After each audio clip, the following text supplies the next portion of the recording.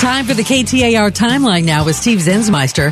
It's brought to you by the Husband and Wife Law Team. After an injury, the lawyer you hire will make all the difference. It's March 31st, and on this day in 1998, the Arizona Diamondbacks played their first game.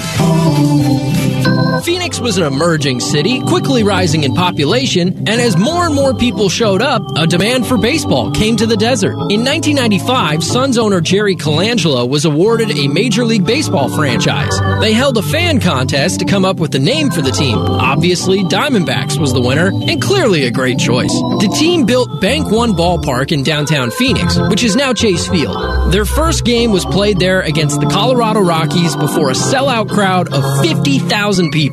During that game, Travis Lee's single was the first hit by a Diamondback. But then he also became the first D-back to score, homer, and drive in a run. And then we all know what happened 3 short years later. Floater, center field. The Diamondbacks are world champions. We got baseball in Arizona on this day in 1998.